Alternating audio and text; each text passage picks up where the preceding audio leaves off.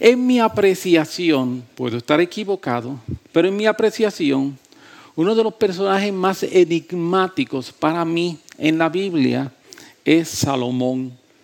Y le voy a decir por qué Salomón para mí es uno de los personajes más enigmáticos, es uno de los personajes que a mí se me hace más difícil entender y poder comprender.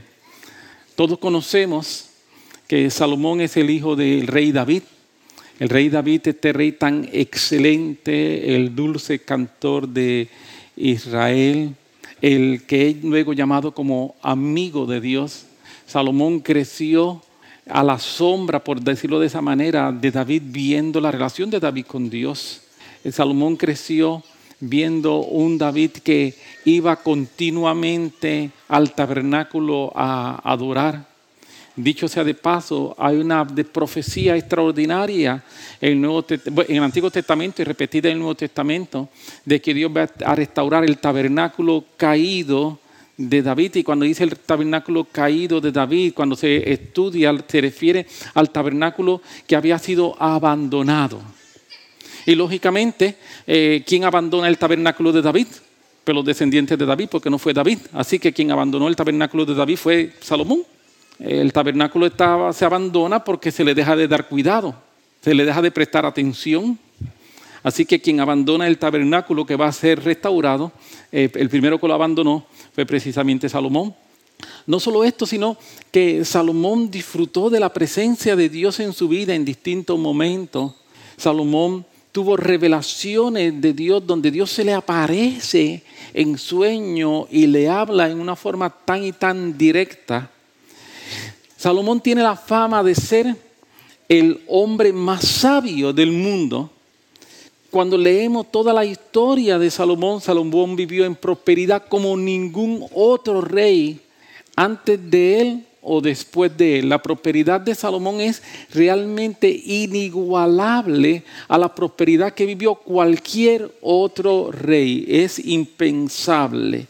Salomón también vivió un tiempo de paz. Dios le dio paz durante su reinado por causa de David. A pesar de todo esto, Salomón terminó adorando otros dioses. A pesar de todo esto, Salomón terminó adorando otros dioses.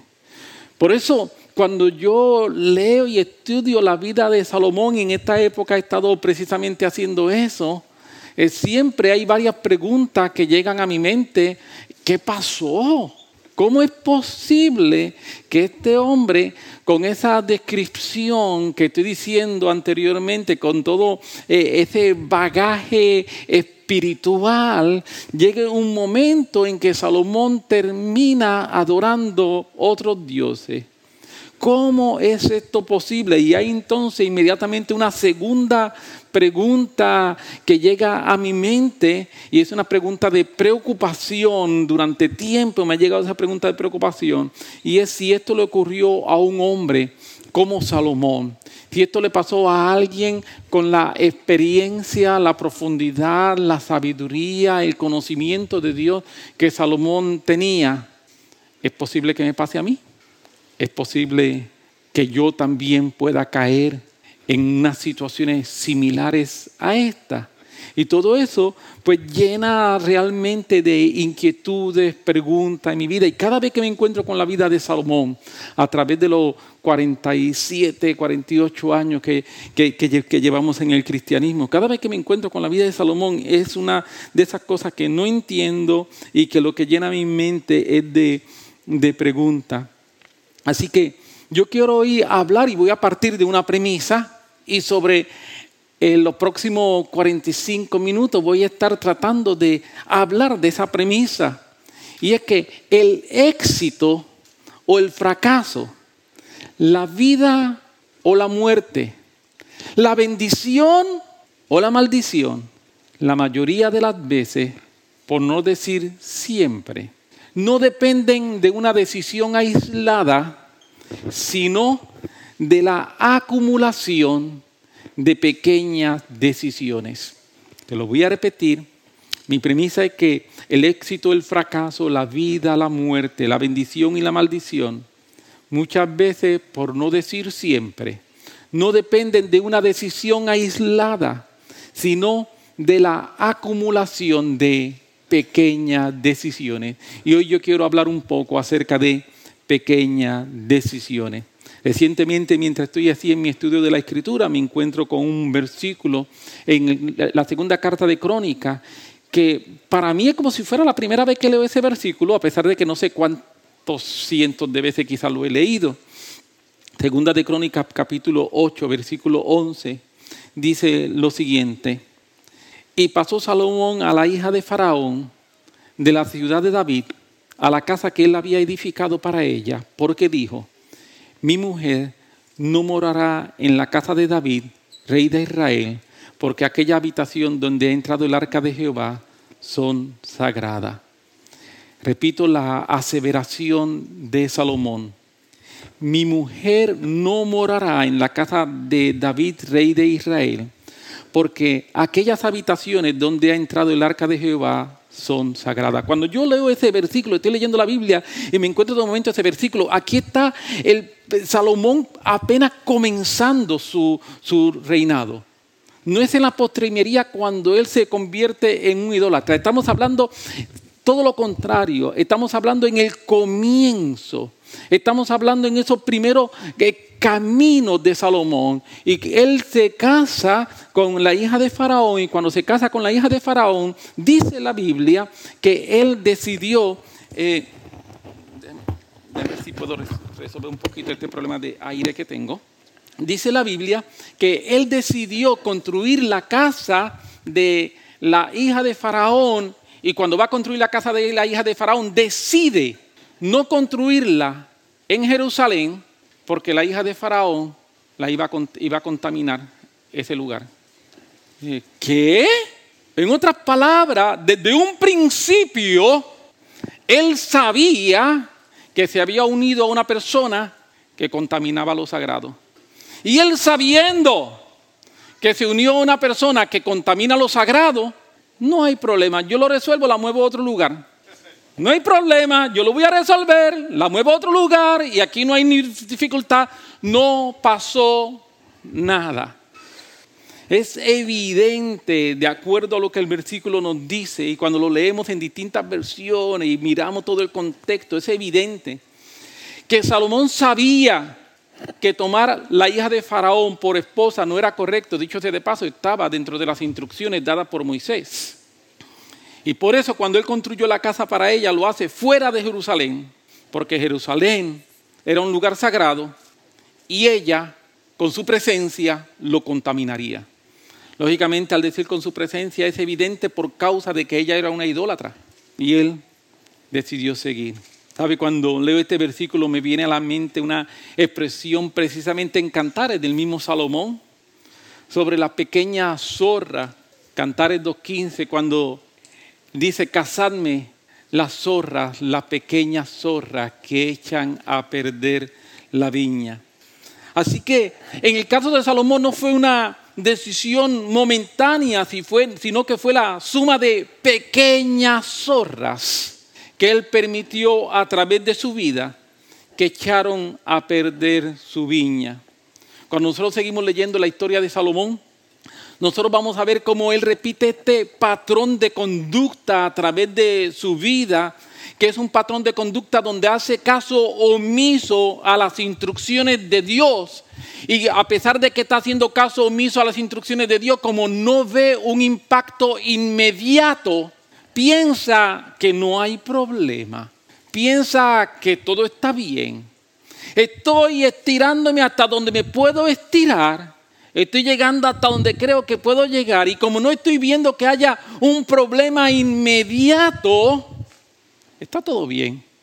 Puedo seguir haciendo y puedo repetir esa conducta de hacer caso omiso a las instrucciones de Dios. Creo que este es un momento ideal para hacer un comentario. La sabiduría espiritual y las experiencias espirituales no son un sustituto a la obediencia. Te lo voy a repetir. La sabiduría espiritual y las experiencias espirituales no son un sustituto a la obediencia. Algunas veces pensamos que porque estoy teniendo extraordinarias experiencias con el Señor, se me están apareciendo ángeles, estoy orando y la gente se están sanando, están ocurriendo milagros, hay una gran manifestación del Espíritu Santo, sé mucho de la Biblia, que eso puede ser un sustituto a la obediencia a Dios. Y yo quiero decirte, no hay nada que sea un sustituto a la obediencia. Tanto es así que en un momento determinado el Señor dijo, obediencia quiero y no sacrificio. No hay nada que sea un sustituto a la obediencia. Siguiendo con Salomón, este tipo de acción de Salomón, de hacer caso omiso a las instrucciones de Dios continuamente en su vida, iban a tener un resultado, no inmediato, pero tuvieron un resultado en el futuro. Son esas pequeñas decisiones que harían que su corazón poco a poco se apartara de Dios, aceptando en un momento determinado otros dioses en su vida. Y me pregunto y te invito a que te preguntes juntamente conmigo, ¿cuántas veces nosotros hacemos cosas que sabemos que son incorrectas o no necesariamente las cosas más adecuadas y seguimos haciéndola y repitiéndola porque no vemos un resultado inmediato? No vemos un resultado negativo, y como no vemos un resultado negativo, Dios dice tal cosa, pero yo lo hice y no pasó nada, no me cayó un rayo. Yo pensaba que me iba a caer un rayo y no me cayó ningún rayo, ni ruido, ni relámpago, ni nada. Todo está bien. Y por causa de que no me cayó un rayo, empiezo a adoptar conductas que son conductas incorrectas. Pero yo quiero decirte que en palabras del profeta Oseas 8:7, hay una verdad, me encanta como la traduce la Biblia de las Américas. Sembraron viento, cosecharon tempestades. Muchas de las tempestades que nosotros cosechamos en nuestra vida son el resultado de los vientos que sembramos ayer. Aleluya. Sí, muchas de las tempestades que estamos pasando, ¡ay, Dios, ayúdame! Yo no sé por qué me está pasando esto. Y Dios se abre tus ojos y dice, sí, es que estuviste sembrando vientos. Y los vientos ahora se convirtieron, es el principio de siembra a cosecha. Lo que tú siembras vas a cosechar. Si siembras vientos vas a cosechar un huracán. No quieres tempestades, no siembres vientos. Es un principio básico de la Biblia, el principio de siembra y cosecha. Cuando nosotros escuchamos la historia de personas que siendo usadas por Dios en un momento determinado, luego se apartan del Evangelio, nos preguntamos, ¿qué pasó? Yo recuerdo uno de los últimos casos bien conocidos, tiene que ver con se me acaba de olvidar dónde fue, en Florida, el avivamiento que ocurrió hace unos cuantos años, en Lakeland. El avivamiento de Lakeland, nosotros tuvimos la oportunidad de estar por allá y ver las cosas que Dios estaba haciendo y la verdad es que, wow, Papo también estuvo, ¿verdad? Por allá, Isabelita vivía en esa área allá, Barbie, y fuimos y vimos las cosas que Dios estaba haciendo, milagros extraordinarios, pero extraordinarios. Poco tiempo después, un desastre de la persona que Dios estaba usando para levantar paralíticos. La persona que Dios estaba usando para hacer que personas que estaban mudas comenzaran a hablar. Milagros extraordinarios. Esa persona había tomado pequeñas decisiones en su vida. Pequeñas decisiones en su vida donde comprometía el Evangelio. El resultado, las experiencias espirituales nunca son un sustituto de la obediencia. Cuando yo dependo de experiencias espirituales para fundamentar mi vida y no de obediencia, voy por mal camino. No son decisiones aisladas, sino que son el resultado de decisiones acumuladas. Por esto es que es tan importante que tú y yo aprendamos a vivir por principios.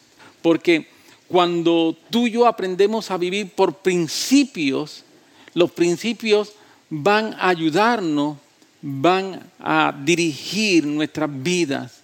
Nuestros principios van a crear un buen fundamento. Tanto en el momento del día malo como en el momento del día bueno, nosotros necesitamos tomar decisiones basadas en principios. Si nosotros cuando estamos en cualquiera de los dos, en el día malo o en el día bueno, no tomamos decisiones basadas en principios, lo que va a ocurrir es lo siguiente, más o menos.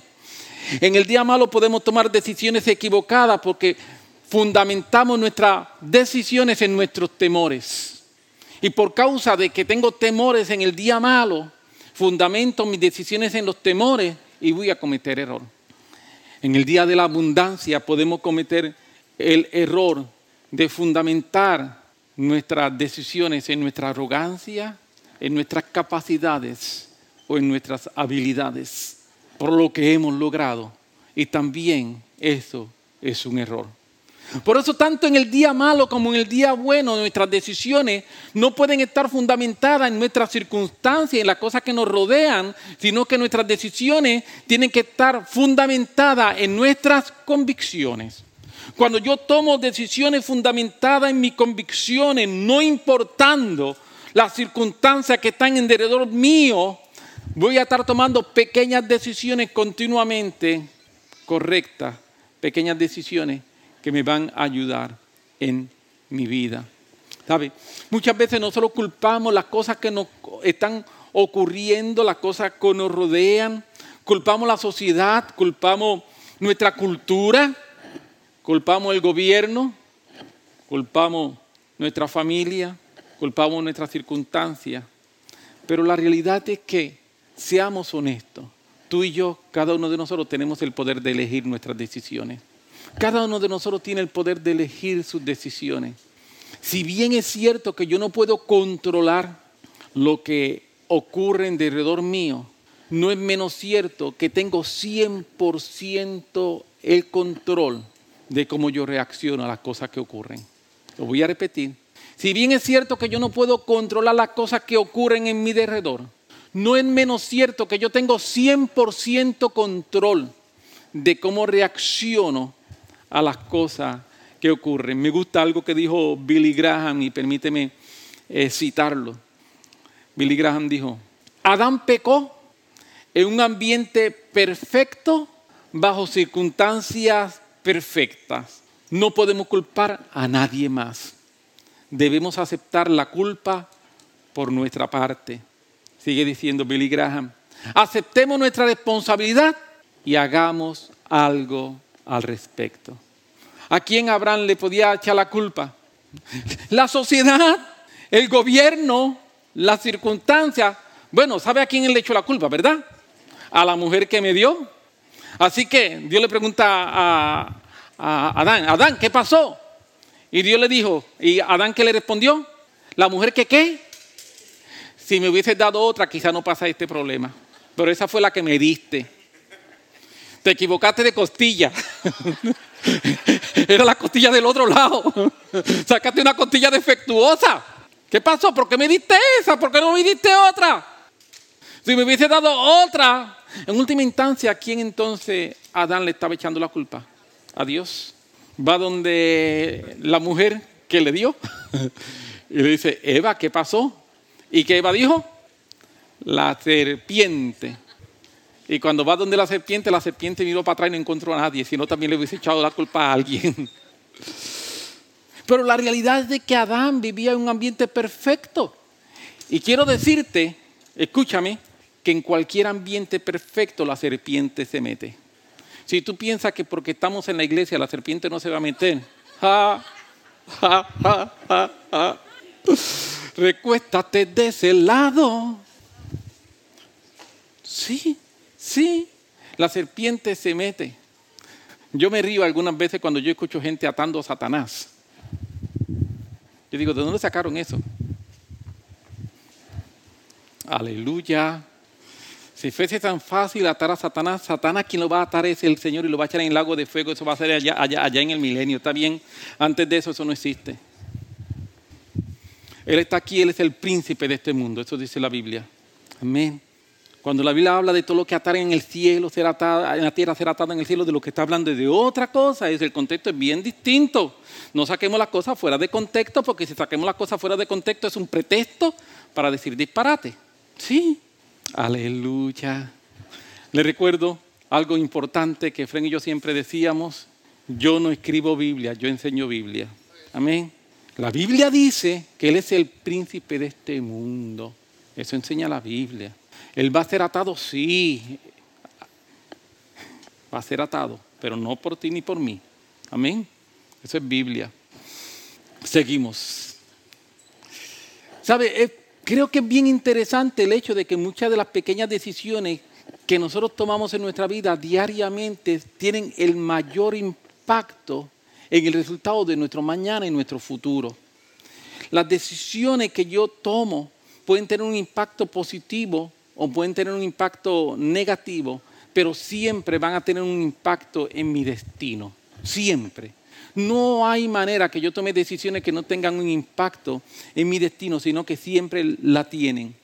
La decisión más importante que tú puedes hacer en tu vida es lo que se conoce como la decisión que se hace por adelantado. La decisión que se hace por adelantado, sí, te voy a explicar acerca de la decisión que se hace por adelantado. Esta es la decisión que tú haces basándote en tus convicciones antes que las cosas ocurran. La decisión que haces por adelantado es la decisión que tú haces basándote en tus convicciones antes que las cosas ocurran. Esta nos va a ayudar entonces a nosotros tomar decisiones correctas cuando tenemos que tomar decisiones difíciles. Si yo tomo una decisión por adelantado, cuando llega el momento difícil, la decisión está tomada y está tomada a base de mis convicciones. Permíteme dar 2 o 3 ejemplos de lo que estoy diciendo para poderme explicar mejor. Perdonar. Yo lo he dicho en ocasiones anteriores, déjame repetirlo una vez más. Yo tomé una decisión hace muchos años, hace décadas, yo tomé una decisión en mi vida. En un momento difícil que estaba atravesando y que no sabía cómo podía trabajar con ciertas situaciones. Yo tomé una decisión, yo dije, Señor, yo no puedo bregar con esto. Así que yo decido perdonar por adelantado. Ya yo decidí perdonar por adelantado. Así que cuando cualquier cosa pasa, yo no tengo que pensar si voy a perdonar o no voy a perdonar. Ya esa decisión yo la tomé. ¿Me explico? Porque es una decisión basada en convicciones. No importa lo que ocurra o cómo ocurra, yo tomé una decisión y es que yo voy a perdonar. El perdón para efectos míos no es una decisión que tengo que tomar. El perdón para efectos míos es una decisión que tomé. Diezmar para mí no tiene que ver con cuánto recibo o no recibo. Eso es una decisión por adelantado. Yo decidí que voy a diezmar. Yo no lo decido en el momento en que veo el cheque y que miro lo que tengo que pagar y que miro los compromisos que tengo. Porque entonces eso es una decisión circunstancial, no una decisión basada en convicción. Yo decidí diezmar porque para mí eso es una convicción. Y como es una convicción, si el mes las cosas van bien, diezmo, y si no van bien, para mí es una decisión tomada por adelantado, diezmo. No mentir. Aleluya. En una sociedad donde se impulsa la mentira, se aplaude la mentira y es una sociedad que vive de mentiras. No mentir es una decisión bien importante. Y cuando yo decido no mentir, eso afecta a mi vida. Yo decidí hace años, Señor, voy a vivir una vida libre de mentira. Y vivir una vida libre de mentira, permíteme decirte, no es fácil en la sociedad en que vivimos. La sociedad me impulsa a que yo mienta, a que yo presente una cara que yo no soy. Pero cuando yo tomo la decisión, la tomo basado en mis convicciones de que yo sé que la mentira no procede de Dios, que la mentira es del otro reino, que es del otro reino. ¿Y por qué este mundo miente? Porque este mundo pertenece al otro reino. Y yo no quiero ser parte de ello. Por lo cual tengo un conflicto y estoy continuamente en una conciencia. Y cada vez que me percato de que algo es mentira, digo, no, yo no puedo participar de eso. ¿Por qué? Porque yo tomé una decisión por adelantado de que no voy a mentir, ni hacer partícipe de la mentira. Robar, tomar lo que no es mío. No es solamente robarme $1,000. Es tomar lo que no es mío. No, lo que no es mío, no es mío. Así que yo no lo tomo. Amén. No pedimos prestado por el resto de la vida. Eso es incorrecto. Pero yo tomo decisiones basadas en mis convicciones. Cuando yo tomo decisiones basadas en mis convicciones, y estoy tratando de ser lo más práctico que puedo ser, cuando yo tomo decisiones basadas en mis convicciones, esas pequeñas decisiones van creando en mí un carácter. Esas pequeñas decisiones van creando en mí una forma de ser. Y esas pequeñas decisiones van levantando una fortaleza real espiritual que me va a ayudar en mi mañana y que me va a ayudar muchísimo cuando yo tenga que enfrentar otros momentos y otras situaciones. Amén. Si no hacemos decisiones o no tomamos decisiones por adelantado, muchas decisiones las tomaremos basándonos en las circunstancias momentáneas en vez de basarnos en nuestras decisiones. Cada una de estas pequeñas decisiones que tomamos, basadas en convicciones, nos van a ayudar para mañana. ¿Sabe? Hay un pasaje que quisiera compartir contigo, un principio que lo leí, me encantó de verdad, y tiene que ver con decisiones. Segunda de Crónicas, capítulo 25, nosotros encontramos una historia que es una historia interesante. Recordemos que hubo un momento en que el pueblo de Israel, tanto el pueblo se había dividido Israel en dos naciones, la nación del norte y la nación del sur, Israel como tal y lo que se llamaba Judá. Como regla, el reino del norte, entiéndase donde estaba Israel, estaban siguiendo dioses ajenos. Todos los reyes fueron reyes que hicieron lo perverso delante de Jehová. Solamente hubo uno que hizo lo bueno delante de Dios. Todos los demás fueron reyes malos. Mientras que en Judá, la mayoría de los reyes fueron reyes que de una u otra manera estaban buscando a Dios. No todos, pero cuando se mira la cantidad, la mayoría de ellos fueron reyes que estaban buscando al Señor.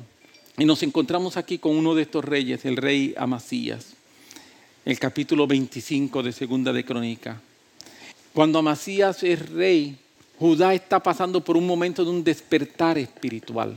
Está pasando algo especial, hay un mover de Dios, la gente se está acercando al Señor, se está reconstruyendo el templo, una de las distintas veces en que el templo fue reparado.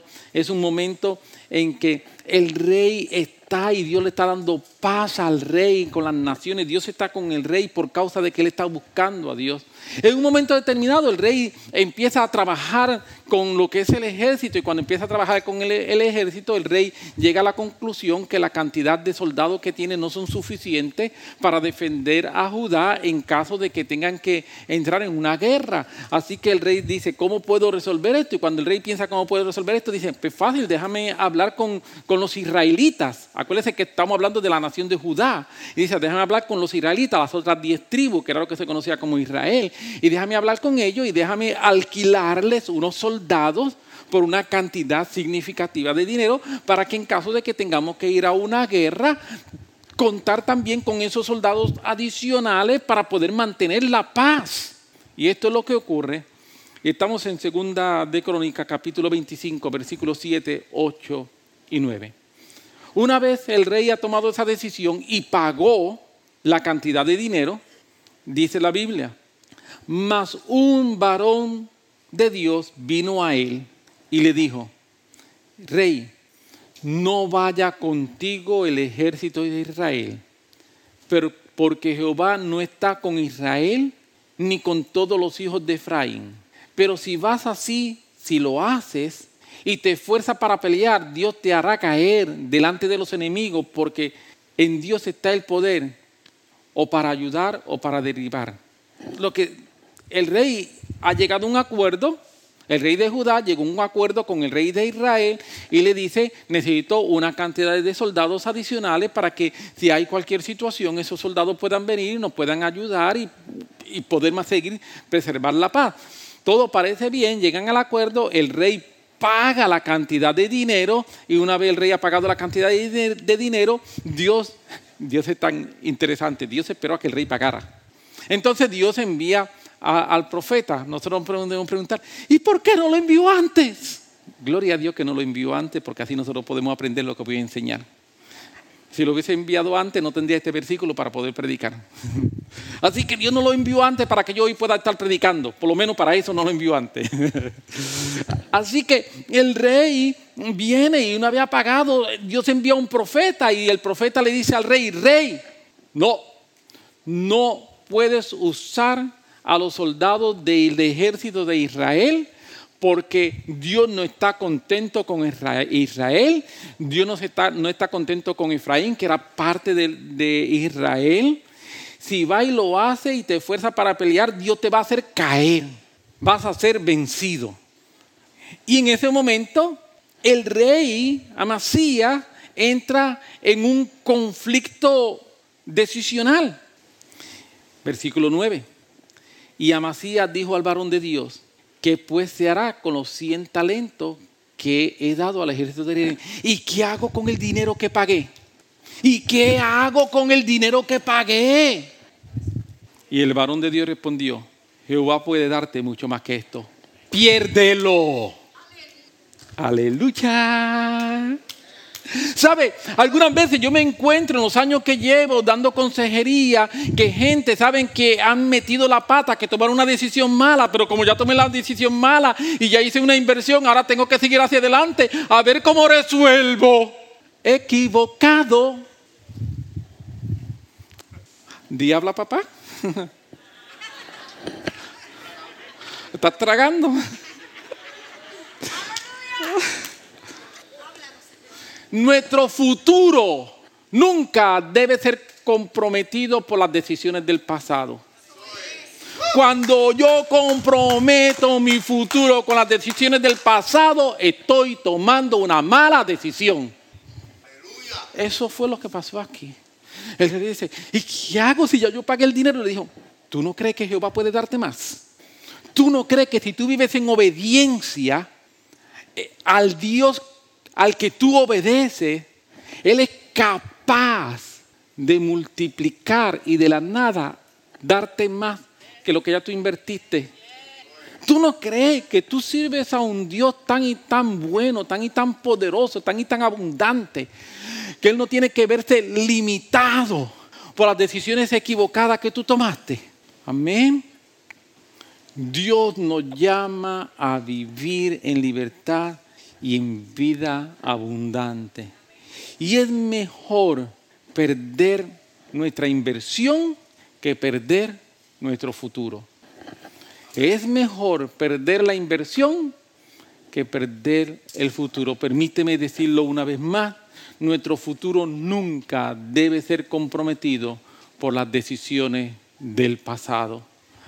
Algunas veces, repito, yo me he encontrado con tanta gente que siguen adelante en decisiones equivocadas porque ya hicieron una inversión y no pueden perder la inversión. Cuando tú miras los años después, no solamente perdieron la inversión. Lamentablemente, hay gente que perdieron la inversión, perdieron la familia, perdieron la salvación en el proceso.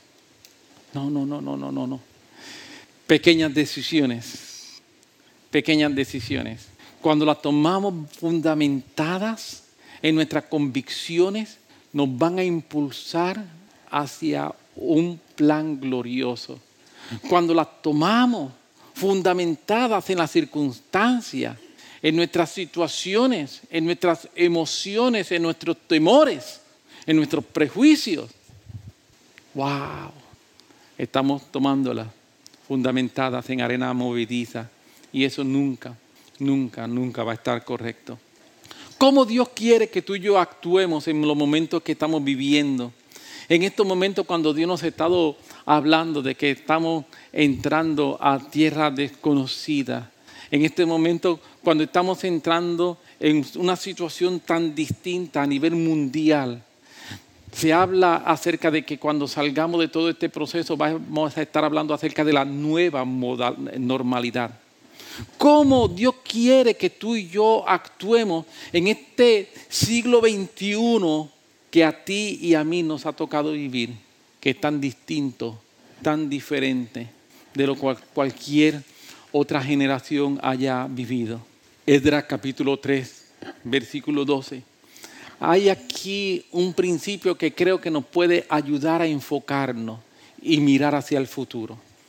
Y muchos de los sacerdotes, de los levitas y de los jefes de la casa paterna, ancianos que habían visto la casa primera, viendo echar los cimientos de aquella casa, lloraban en alta voz, mientras que muchos otros daban grandes gritos de alegría. Permíteme ubicarnos históricamente qué es lo que está pasando. Aquí está el proceso en que se ha comenzado la reconstrucción del templo por Esdras. Zorobabel ha llegado también.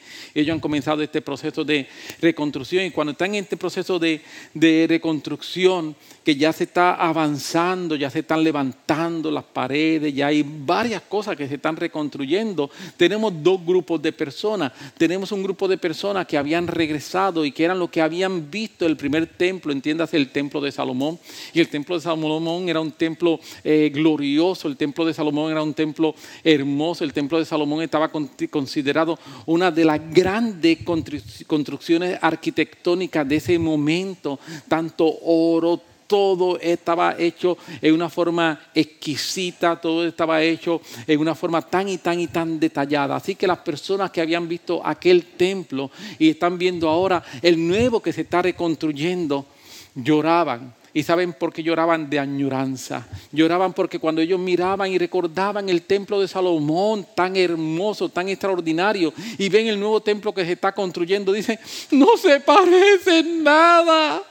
Tan lindo que era el que nosotros teníamos, tan extraordinario, tenía tanto oro, la entrada, lo majestuoso que era, lo grandioso que era, lo extraordinario que era. Así que tenemos un grupo de personas que están llorando por causa de que están viviendo en el pasado.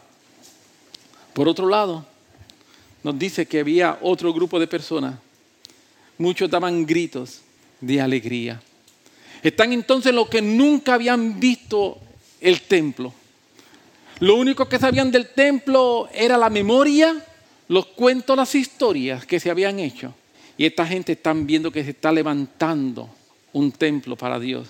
Y cuando esta gente ven que se están levantando un templo para Dios, esta gente, dice la Biblia, que daban grandes gritos de alegría. Yo estaba, aleluya, lo estamos haciendo. Porque esta gente estaba mirando hacia el mañana, estaba mirando hacia el futuro, estaba mirando hacia lo que se está construyendo, hacia las posibilidades.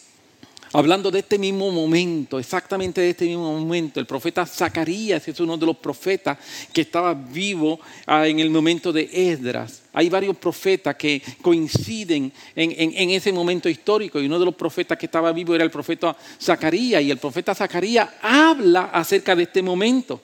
Y el profeta Zacarías, hablando de este momento, en Zacarías capítulo 4, versículo 10, dice, porque los que menospreciaron el día de las pequeñeces se alegrarán y verán la plomada en la mano de Zorobabel. Zorobabel es uno de los que conjuntamente con Esdras vino. Estos son los 7 ojos de Jehová que recogen la tierra. Dice que lo que pasó fue que hubo personas que fueron los que estaban llorando, que menospreciaron lo que estaba pasando. Si algo no podemos hacer en esta época es menospreciar lo que Dios está haciendo. Nosotros tenemos que aprender a apreciar lo que Dios está haciendo en medio de nosotros. Tenemos que aprender a apreciar lo que Dios está haciendo en su iglesia. Cuando digo en medio de nosotros, no estamos limitados aquí. Cuando tú abres tu mente y tú miras lo que Dios está haciendo a nivel mundial en la iglesia, tú dices, wow, Dios se está moviendo. Se está escuchando el ruido de un avivamiento a nivel mundial.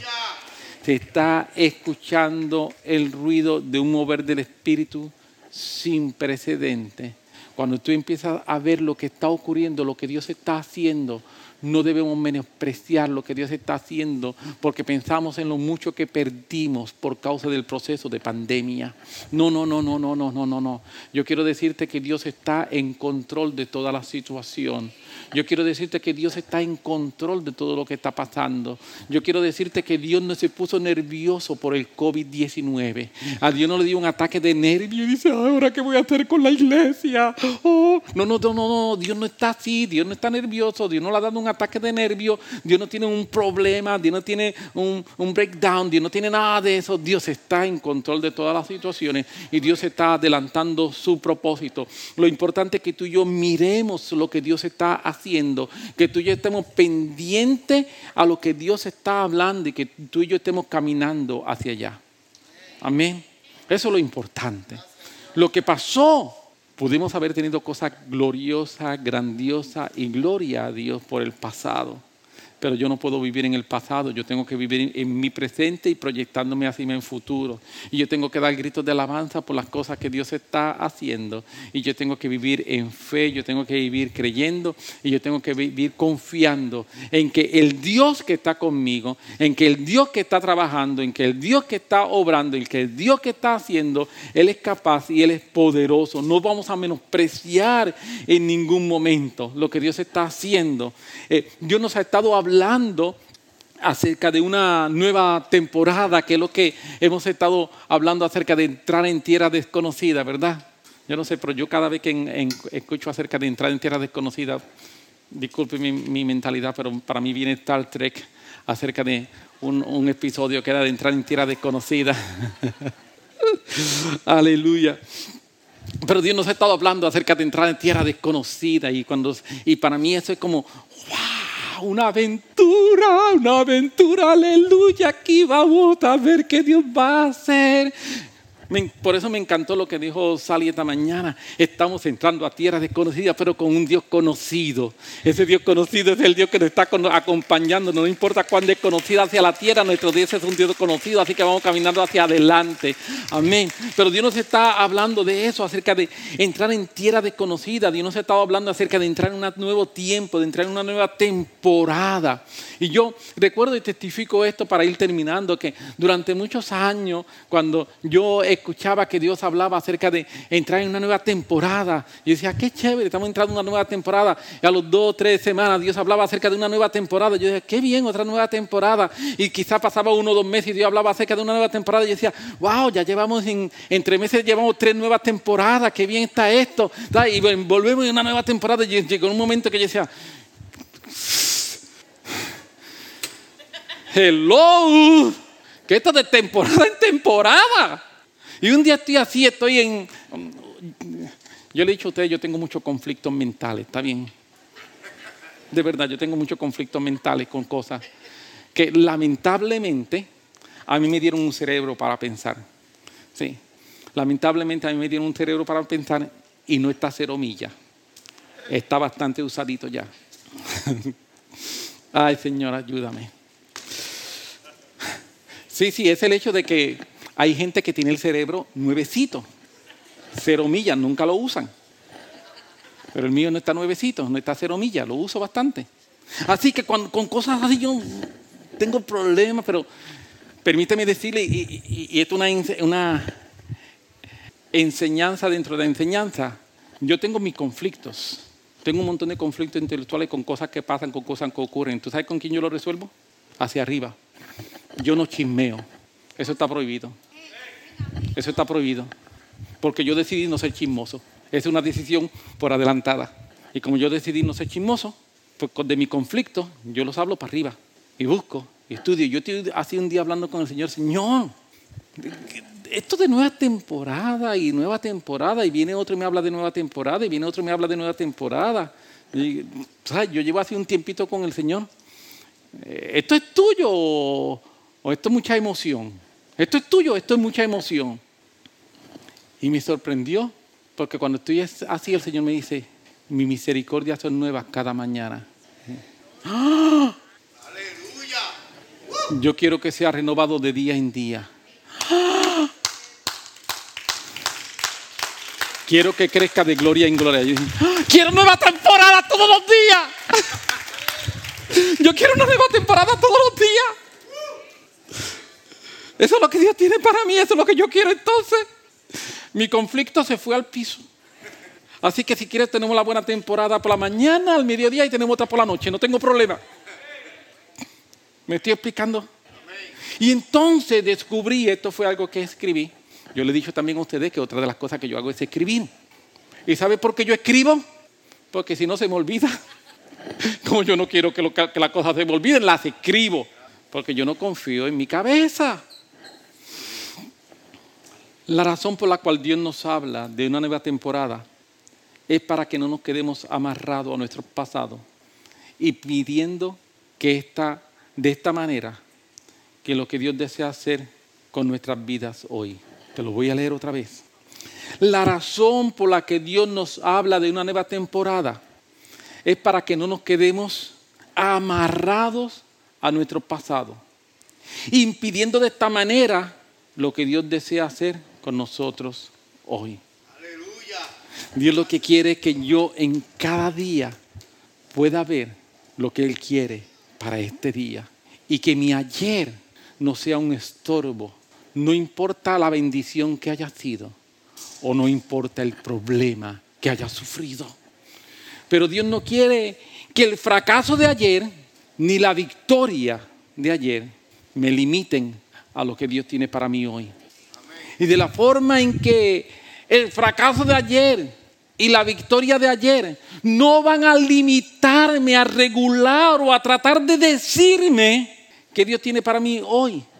Yo sabiendo que sus misericordias para mí son hoy nuevas.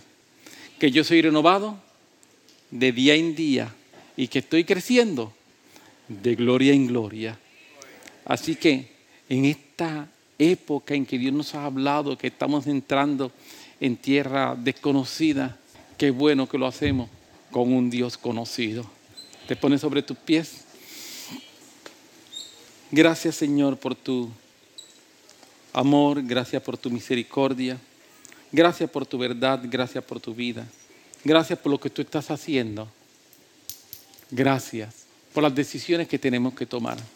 Ayúdanos a tomar decisiones basadas en nuestras convicciones, no en nuestras emociones, no en nuestros problemas, no en nuestros prejuicios, no en nuestros temores, no en nuestra arrogancia, no en nuestra vana manera de pensar.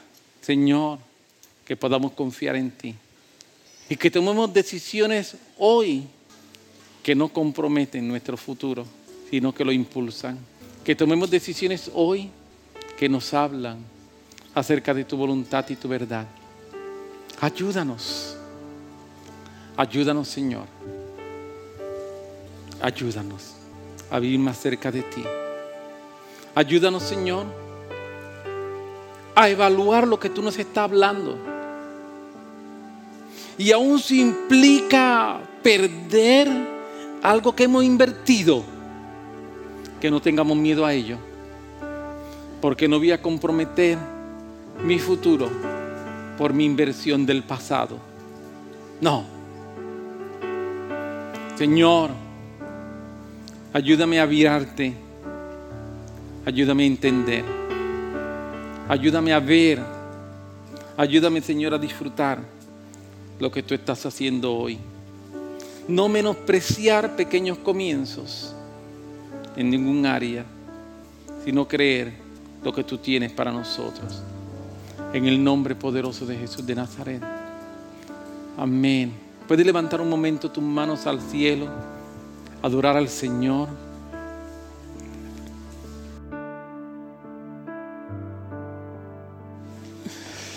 Y vamos a adorar el nombre del Señor.